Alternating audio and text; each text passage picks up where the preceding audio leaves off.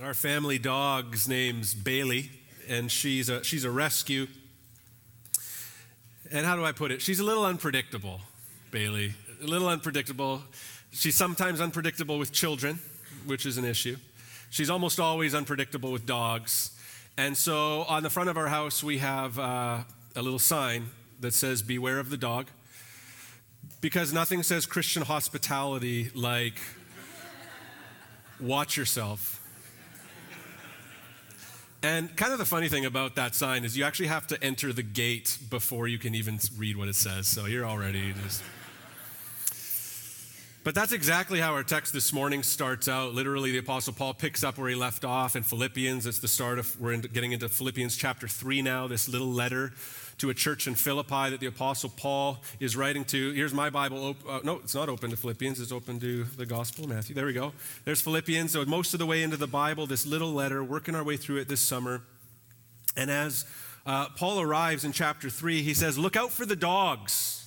Now, people should look out for Bailey, our dog. But in general, puppies are cute. Dog is, a man's best friend. They're friendly. We love them. They're even therapy to us, right? That's the way we kind of view dogs, but not in the ancient Greco-Roman world. No, dogs usually traveled in packs, and they were nasty, and they were dangerous. And so Paul is kicking off this passage by saying there are those who enter the church and seek to damage it. They're like a ravenous pack of dogs, and they're dangerous. He goes on to say, look out for not only the dogs, but the evildoers, and look out for those who mutilate the flesh. Paul is talking about a group of people referred to as the Judaizers. Now, the Judaizers were those who, yes, were willing to accept Jesus as the Messiah, but who wanted to hold on to forms of Judaism and hold others to those forms of Judaism. Meaning that, yes, they were willing to accept Jesus, but they also required that these Greek individuals must become circumcised, these males, or that they must adhere to the entire Mosaic law as they did. And so this was actually problematic because essentially what these Judaizers infesting the church were doing was saying, yes, Jesus, but plus this, that, and the other thing. And that was the danger. Jesus plus fill in the blank. And so Paul has some pretty harsh words for them. Now, Jewish individuals often used kind of slang words for non-Jewish people and called them dogs. And so Paul's actually flipping the script here and calling these Judaizers dogs. It's meant to be somewhat ironic. But let's look at the first 6 verses together and unpack them as we go. He says, finally, my brothers, rejoice in the Lord. Every few verses, Paul is calling the Philippians to rejoice because they've heard about Jesus, they're living for Jesus, they're a church that's fixated on Jesus, and they should rejoice about that no matter what's going on. So he's reminding them of that. He's like a preacher. He says, finally, and he's still got like 2 chapters to go. It's kind of like the preacher who's like 40 minutes in, and he's like, in conclusion, he's got like 20 minutes left. So he's kind of doing that here. He's like, finally, my brothers, but he's actually just trying to tie one thought to the next. To write the same things to you is no trouble to me and is safe for you. Here's the verse I just told you. Look out for the dogs. Look out for the evildoers. Look out for those who mutilate the flesh. For we are the circumcision, who worship by the Spirit of God and glory in Christ Jesus and put no confidence in the flesh. Though I myself have reason for confidence in the flesh also. If anyone else thinks he has reason for confidence in the flesh, I have more. Circumcised on the 8th day, of the people of Israel, of the tribe of Benjamin, a Hebrew of Hebrews, as to the law, a Pharisee, as to zeal, a persecutor of the church, as to righteousness under the law, blameless. So Paul is actually saying, look, there are these Judaizers coming into the church, and they're trying to say, yeah, Jesus plus circumcision. And Paul's like, they're mutilators of the flesh. We are the circumcision. He said in Colossians 2, when you came to Christ, you were circumcised, but not by a physical procedure. Christ performed a spiritual circumcision, the cutting away of your sinful nature. He's telling this church, you already know Jesus. Therefore, you already have the circumcision that matters. Your heart, the sinful nature in you has been cut away and replaced with the nature of Christ. Jesus himself in John 4 said, the hour is coming and is now here when the true worshipers will worship the Father in spirit and truth. So Paul's like, for we are the circumcision who worship God by the Spirit and who glory in Christ. And then he summarizes his point this way: put no confidence in the flesh. He's using this word confidence to mean trust. Don't trust in the flesh. Don't rely on the flesh.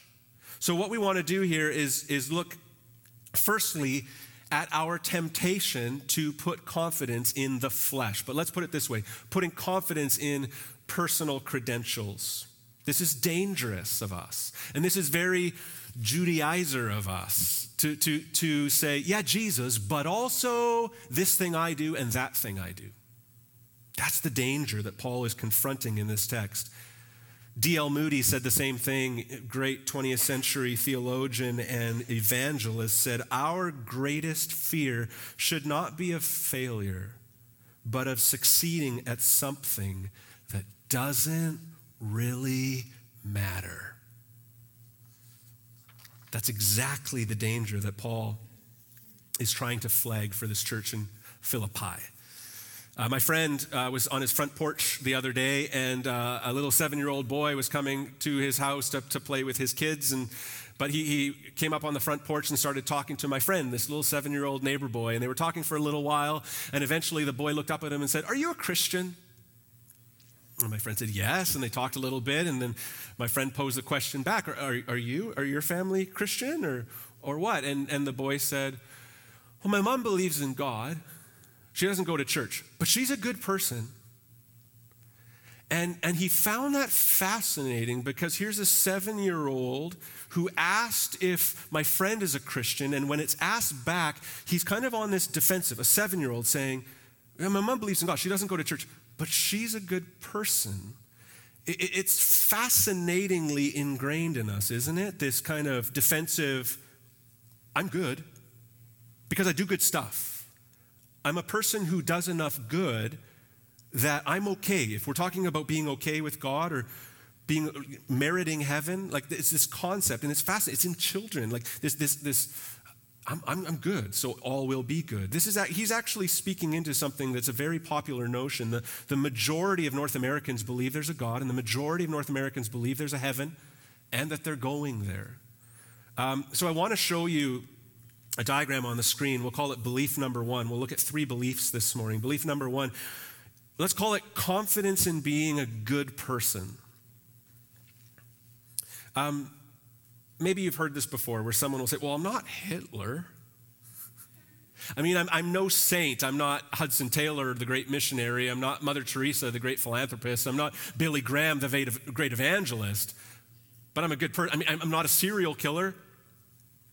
And so the mindset of a confidence in being a good person, we could also call that the belief that God grades on a scale.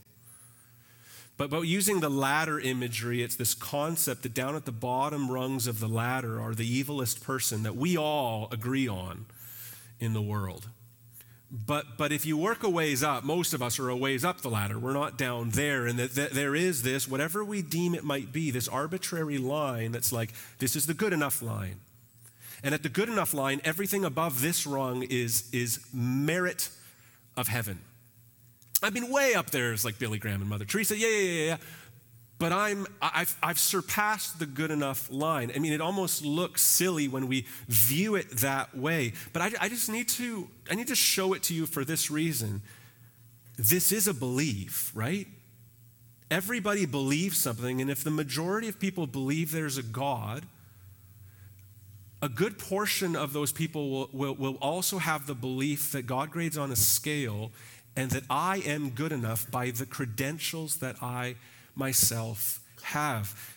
And I just want to tell you this morning, that's a poor substitute for the gospel to stake your life on. There's not a lot of evidence that would point to the fact that this is defensible belief. And it is a widely held belief. Now, I recognize a couple things this morning. One, I'm white. And two, I live in at least the suburbs and maybe even beyond the suburbs. So most of you would think I don't have the credentials to talk about hip-hop culture, and you would be right, but I'm going to anyways. Now, there's this term when rapping, MCs will use something called braggadocio. Now, I'm sure none of them use it. This is a white suburban man's use of a term for hip-hop, where braggadocio is the verses in a hip-hop song where they're talking about how much money they have, how many cars they have, how much bling they have, how many diamonds are on their necklaces, how many women they have, the beach house they have, the condo they have, the mansion they have. This is referred to as braggadocio. What's fascinating to me is that we see in this text that Paul is actually the OG. All right? Do you know what OG means? He's the original gangster, okay? Paul is the OG. Half of you think this is good stuff. He's old school. So all of these rappers have their braggadocio verses, and the Apostle Paul steps to the mic. He asks for the beat, and he's like, "You want to play? You think you have reason to boast? I've got more," right? He's like, if anyone thinks he has reason for confidence in the flesh, I have more. Circumcised on the 8th day. I'd like to hear you rap about that.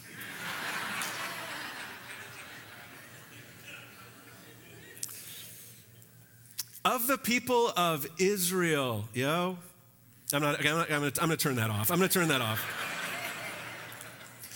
Of the tribe of Benjamin, a Hebrew of Hebrews, as to the law, a Pharisee, as to zeal, a persecutor of the church. You think you know the streets, man? Persecuted Christians. As to righteousness under the law, blameless. There's all these Judaizers who are infesting the church in Philippi and are like, yeah, you can have Jesus, but you also need this, this, and this. And Paul's like, the Judaizers are coming at you like that? Listen, I'm the Hebrew of Hebrews. I'm of the tribe of Benjamin. So he's showing them, if you want to play the merits game, if you want to play the confidence in your personal resume, Paul's got a better one. So listen to me, he's saying. So let's look at belief number 2. It's a little just more detailed than the first one. It's confidence in personal credentials, or in other words, look at my impressive resume. So I want us to look at what Paul counted on in his life up until the point he was converted. He starts with his impressive beginning. Yes, he says, circumcised on the 8th day. No proselyte, no person who came to faith later. Like they'd get circumcised at whatever age that is. No, he was circumcised when you were supposed to be. He was a purist. He was like the Mosaic law required that on the 8th day a baby boy be circumcised as a sign of the covenant, and Paul had been. But you know what? We do this too. Oh, I was sprinkled as an infant. I'm good. I was baptized as an infant. I'm good. We had this special dedication service, and supposedly the pastor prayed over me, so I think I'm good. I was brought to church as a very young child. But here's the thing. Salvation is about becoming a new creation, not about going through a particular ritual. Secondly, Paul talks about nationality. He says, I'm of the people of Israel. In other words, Paul had the right nationality. He was born of the nation of Israel, God's chosen people. God gave his law, sent his prophets, gave his commandments, and made his covenant all to the nation of Israel. Paul was a physical descendant of Abraham. Those who trust in being a citizen of a nation with Christian heritage sometimes fall for this themselves. Where a majority population identify as Christian, there's this sense of, of course I'm a Christian, I'm Canadian. Of course I'm a Christian, I'm American. Of course I'm Catholic, I'm from Quebec. And on it goes, this sense that look, I'm German, Luther's from Germany, I'm obviously good. Right, that idea. Yet this special privilege doesn't give anyone reason for assurance of salvation. But he goes on, he talks about his lineage. He says, I'm of the tribe of Benjamin. Of the 12 tribes of Israel, Benjamin was one of 2 elite tribes. Jerusalem was in the land assigned to Benjamin. So it was in the land of Benjamin that the temple was built, that everyone would flock to for feasts, that sacrifices were made at the temple in the land of the tribe of Benjamin. And Benjamin was one of two tribes that remained loyal to King David's descendants when the kingdom divided. They remained in Judah. And yet we can do this too. Well, Christianity is everywhere in my family tree. I'm obviously a believer. Or I have a Mennonite last name, or I have a Dutch last name. I'm an Esau, for crying out loud. Of course I'm saved. I'm a Van Hoefenhafer, so I'm fine. Like, I'm all good there on that front. I come from Christian lineage, so it just trickles down to me, and I am by default that. I'm fine. But salvation doesn't come to you by trusting in your name. It comes through trusting in another name, and that's Jesus. But he goes on, talks about his upbringing, that he was a Hebrew of Hebrews. Paul was fluent in Greek. He wrote this letter to the church in Philippi in Greek to Greek speakers. And there were in that city Hellenistic Jews, which is to say Greek-speaking Jews. So Paul is one-upping them here and saying, yeah, I can speak fluent Greek, but Hebrew is my native tongue. He was born of Hebrew parents, raised in a Hebrew home, and with the Hebrew language, he was as Hebrew as you could get. We sometimes do this too. I grew up in a Christian home. I went to a Christian school. I think I'm fine. I went to catechism. I learned the catechism. I memorized John 3:16 and many other passages. I think I know. And look, those are good things, but by themselves, they can't save you. Then he goes on to rule keeping as to the law, a Pharisee. Now the Pharisees were those men most committed to the Old Testament scriptures. They even added to the commands of the Old Testament so much that it was hard to tell which were commands of scripture and which were their own additional rules for themselves. And they would strive to keep all of it, right? These individuals would take the Bible's commands seriously. And there are... Listen, the temptation is for us to simply do the same, to take the commands of the Bible seriously and even tell other people to take the commands of the Bible seriously. Do the right do's and don't the right don'ts. Listen, this is the default mode of the human heart, is that rule keepers go to heaven, right? But listen, rule keeping, this text wants to show us this morning, won't earn you salvation, won't make you right before a holy God. And then finally, two more actually. Sincerity as to zeal, a persecutor of the church. Paul wasn't apathetic about his beliefs. He was zealous. He was passionate. He was driven. He was sincere. Paul was zealous for what he perceived to be the things of God. He was so sincere about them that he went about persecuting and hating those who had a differing faith view. Listen, today people are passionate and sincere about a lot of things. And so can I say something a little bit provocative in our time? You can be sincere as you want about something, and it doesn't necessarily mean it's true. But we don't really believe that anymore. Like, truth has become sort of a nebulous, man, I love that you found your truth and I have my truth. And what really matters is that you're sincere about your truth while I'm being sincere about mine. And that is what really matters. But what Paul is showing us in his own life is that you can be sincerely wrong, as sincere as you are. Paul was wrong to persecute these Christians. He was zealous. He was passionate. But passion alone does not save us. And finally, he talks about morality as to Righteousness under the law, blameless. When he says blameless, he never intended it to mean sinless perfection. He was speaking of exemplary behavior when it came to obeying the Old Testament law. You would look at Paul and you would see an outwardly moral person, an extremely upright individual. He was a self-righteous person who boasted in his own moral superiority. Sometimes you might feel that in your own life. You're like, I know that I'm known around town as a really good person. I make a habit of staying clear of the big sins, the cardinal sins. No one could ever accuse me of those. I'm good. I guard what I watch on TV, right? The only R-rated movie I've ever seen is the one where they crucify Jesus. Okay, I'm as clean as they come in terms of content and all of that stuff.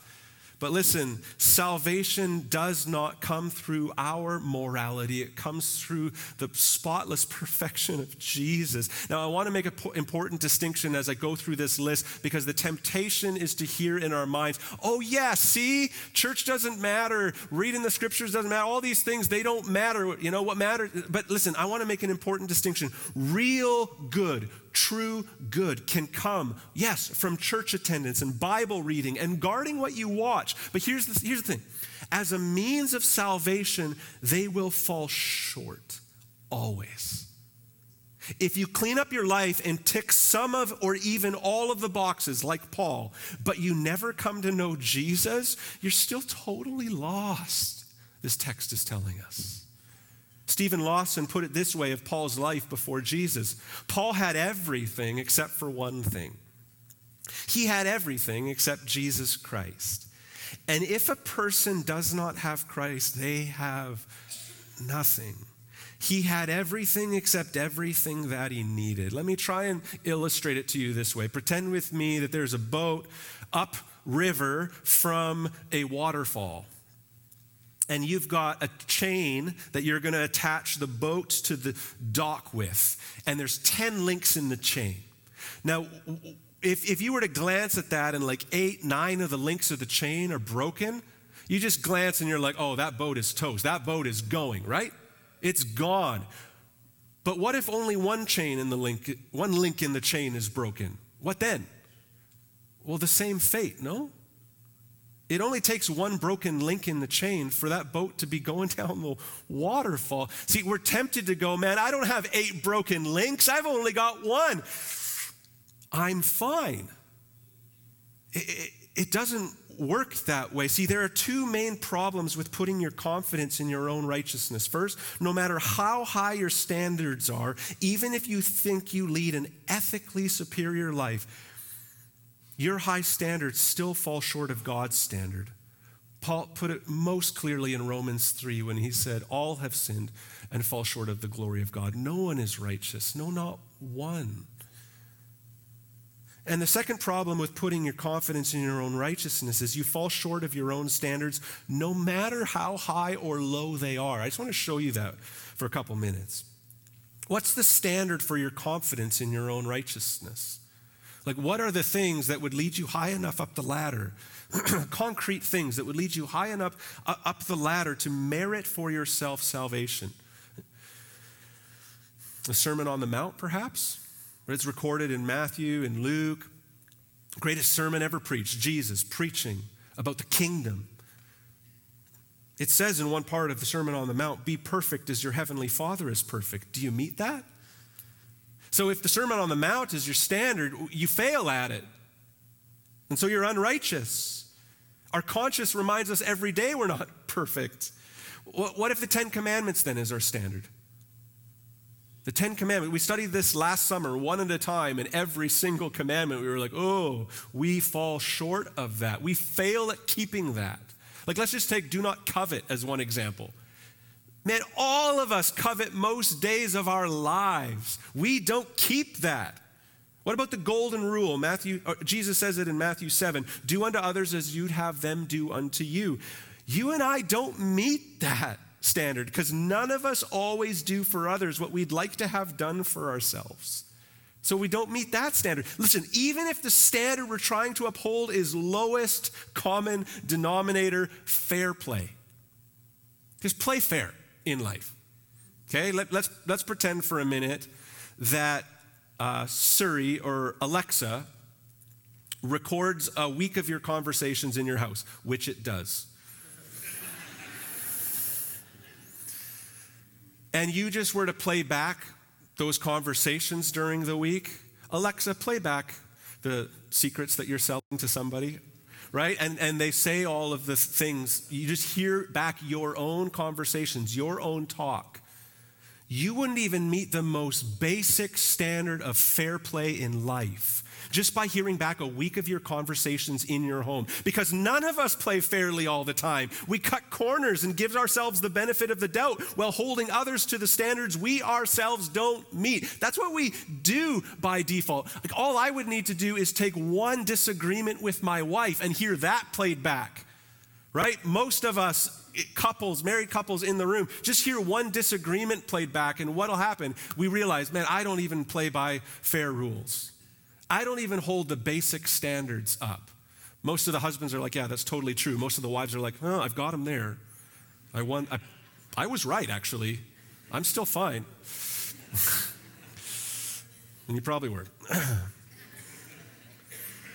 Here's the profound reality I'm trying to get at here. Even if righteousness before God depended on the standards we hold ourselves to, we would all be condemned by that standard. Do you hear that?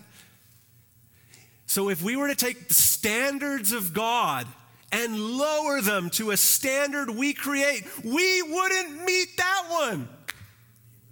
We'd be condemned by our own standards that we've created. We wouldn't reach those. That's a big problem, no?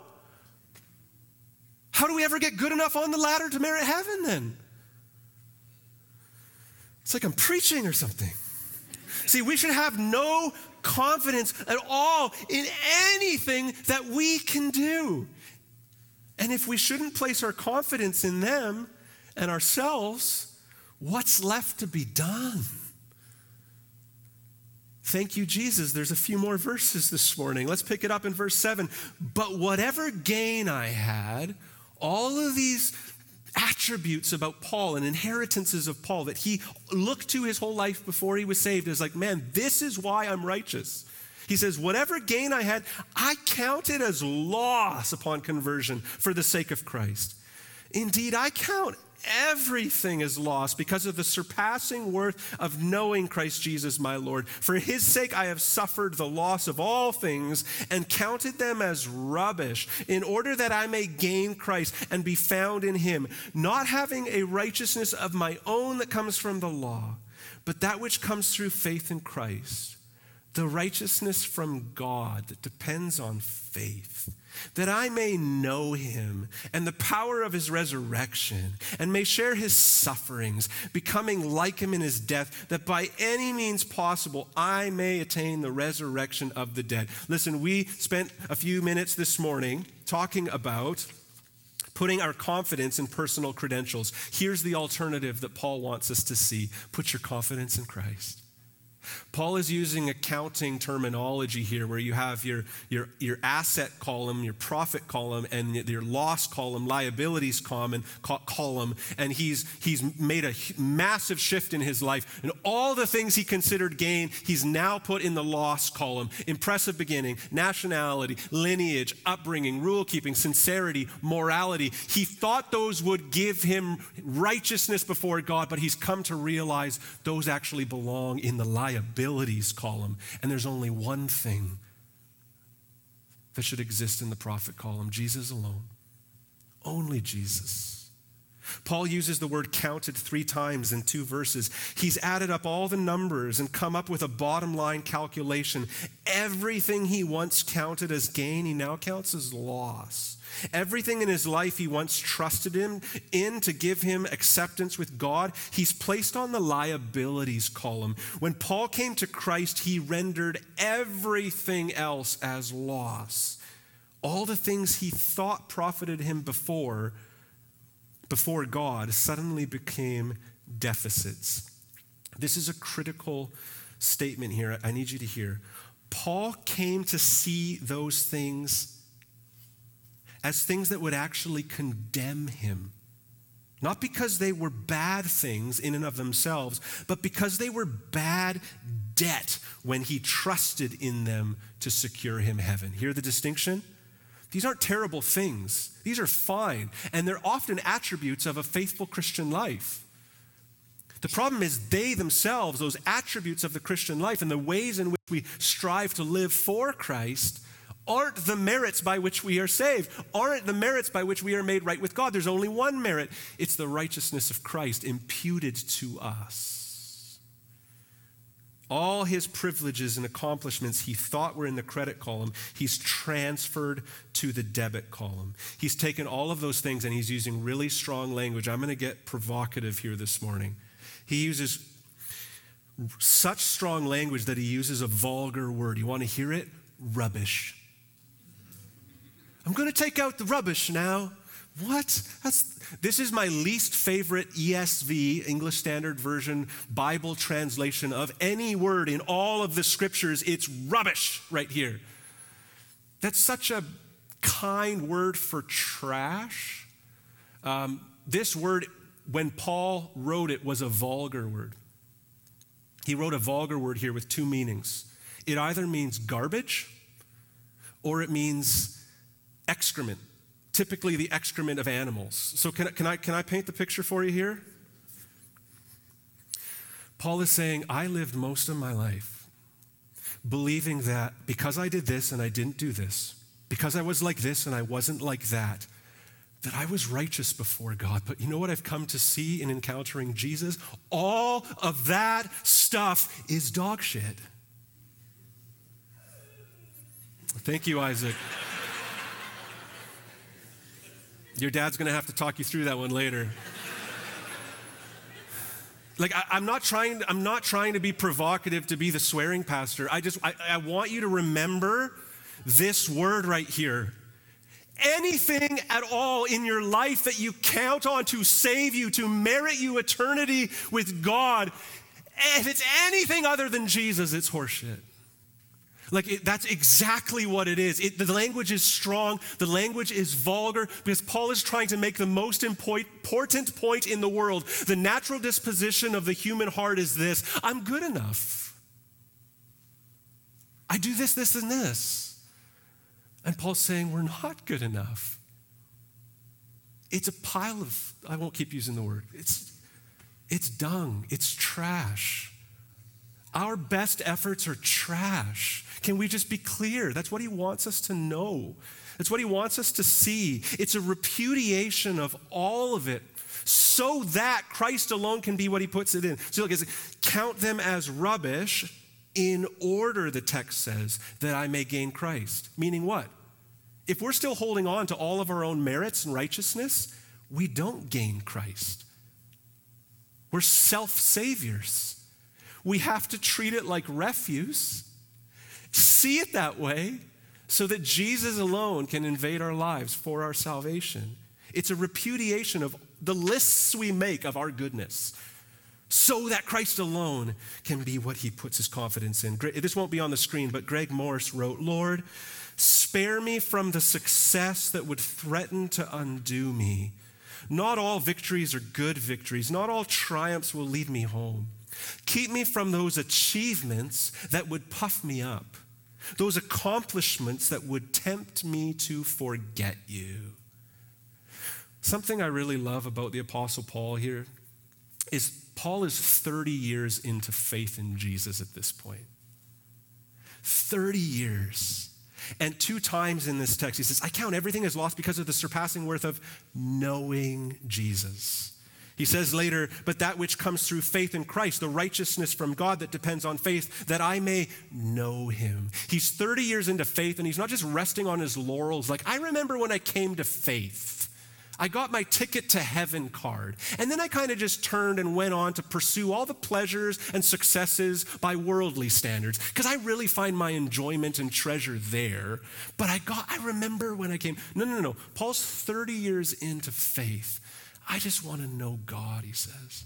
I just want to walk with Jesus today and tomorrow and the next day. He's enamored by Christ. He's fixated on Jesus. He sees those things as they are. They're trash, they're rubbish, they're liabilities. They can actually be the things that condemn him if he fixates his life on them. No.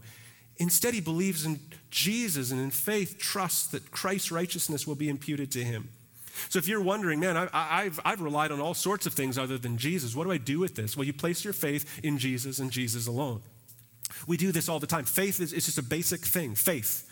We put our faith in things all the time. Every time I drive over a bridge, I'm putting my faith in the engineers who designed that bridge, that they did it right. And I put my faith in the builders, the workers who built the bridge, that they did it well. Every time I drive over a bridge, I put my faith in the fact that they did that. Every time I go to the grocery store and buy food, I'm putting my faith in the farmers, bakers, butchers, and manufacturers that when I eat this food, it's safe for me. Every time I get on a plane, by faith, trust that the two individuals in the cockpit have their pilot's licenses. And that when I sit down in my seat and have the flight, that when we land, we're going to be in the destination that's on my ticket. Like I just sit on the plane expecting all of those things because I believe them that they will happen. See, here's the thing. God tells us that we can have confidence that our sins are forgiven, that his Spirit dwells within us, that we will have entrance into the kingdom of God for all eternity, and that our security is in him if we put our faith in Jesus alone. That's where our faith is meant to lie when it comes to eternity. There's H.A. Ironside put it this way about Paul upon conversion. He was not simply exchanging one religion for another. It was not one system of rites and ceremonies giving place to a superior system, or one set of doctrines, rules, and regulations making way for a better one. He had come in contact with a divine person, the once crucified, but now glorified Christ of God. He had been won by that person forever. And for his sake, he counted all else but loss. Christ and Christ alone meets every need of the soul. His work has satisfied God, and it satisfies the one who trusts in him. There's a guy in our church, let's call him Tyler. Tyler was a successful accountant at a really young age, partner in an accounting firm, and he had just a lot of success. I happened to notice really nice truck, really, really nice motorcycle, and a few other things. But if you were to talk to Tyler, he would tell you that the majority of his life to a certain point a few years ago, was actually fixated on the successes by the world's standards. Came to church here almost every week. But his fixation was on the successes by the world's standards. That's where his passion lay. That's where his striving lay. And his wife, let's call her Cheryl, she just had this inclination in her heart. Like, I feel like God's calling us to foreign missions. But in her mind, she's like, but Tyler would never do it. Tyler would never go for it. His heart's not there. He's not going to do that. He's not going to sacrifice like that. And one Sunday morning in this room, the preaching convicted Tyler. It wasn't me preaching. And the preaching convicted his heart. And he left there and he said to, let's call her Cheryl, said, I think we need to go. Like, I think we need to go overseas and serve. And they did that. They sold the truck. They sold the motorcycle. He left his accounting firm, and they went to actually like what's considered the poorest country in the world. Let's call it Burundi.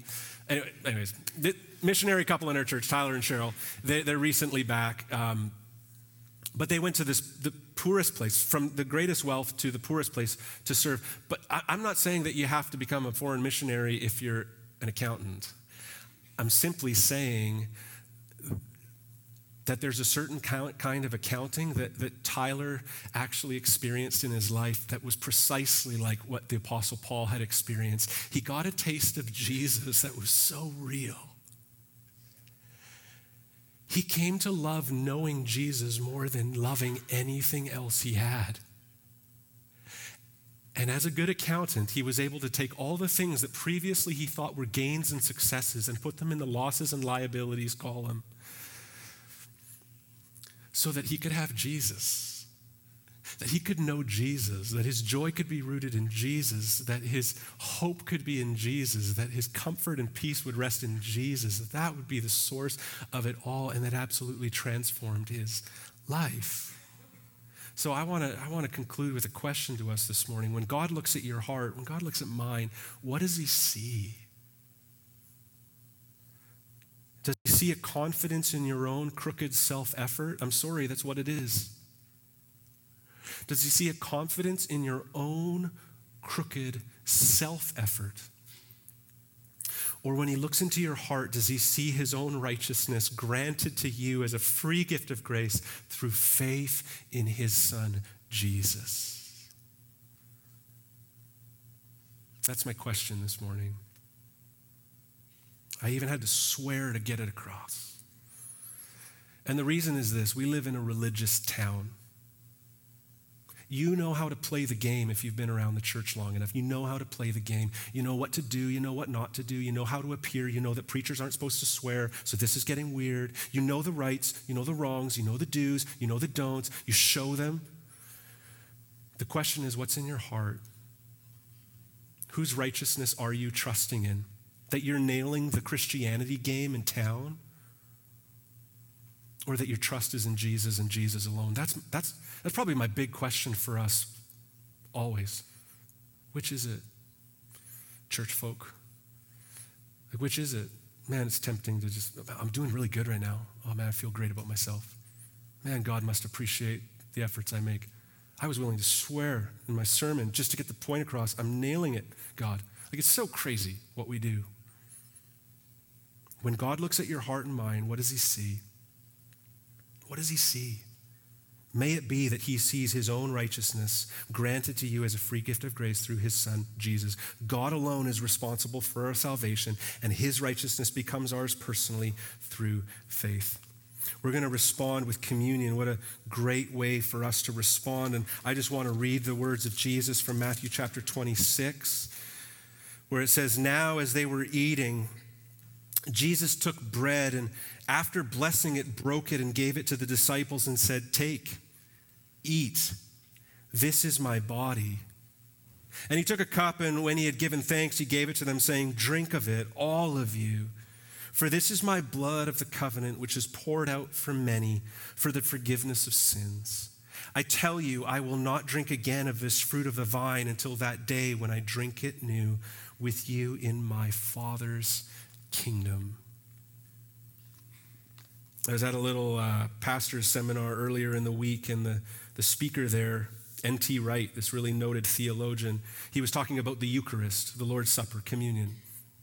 And he said, you know what it means? It means thank you. I love it. He's considered probably the preeminent New Testament theologian in the world. And he just talked so simply. He's like, you know what this meal is? This meal is thank you. Like if you want to come and receive in a few minutes, you know what the posture is? Thank you, Jesus. Your body broken, your blood shed, so my sins could be forgiven. I could be made right with you.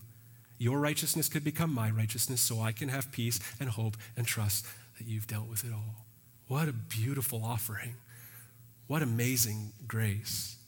You do not need to leave here feeling terrible. You get to leave here with your trust in Jesus, feeling thankful. So what we're going to do is we're going to have communion servers come up. The band will come up. We'll have a couple of songs of response. And over the course of that time, here's what I'd like to invite you to do. Take as long as you need to have that posture of gratitude, and then come forward. One more emphasis this morning.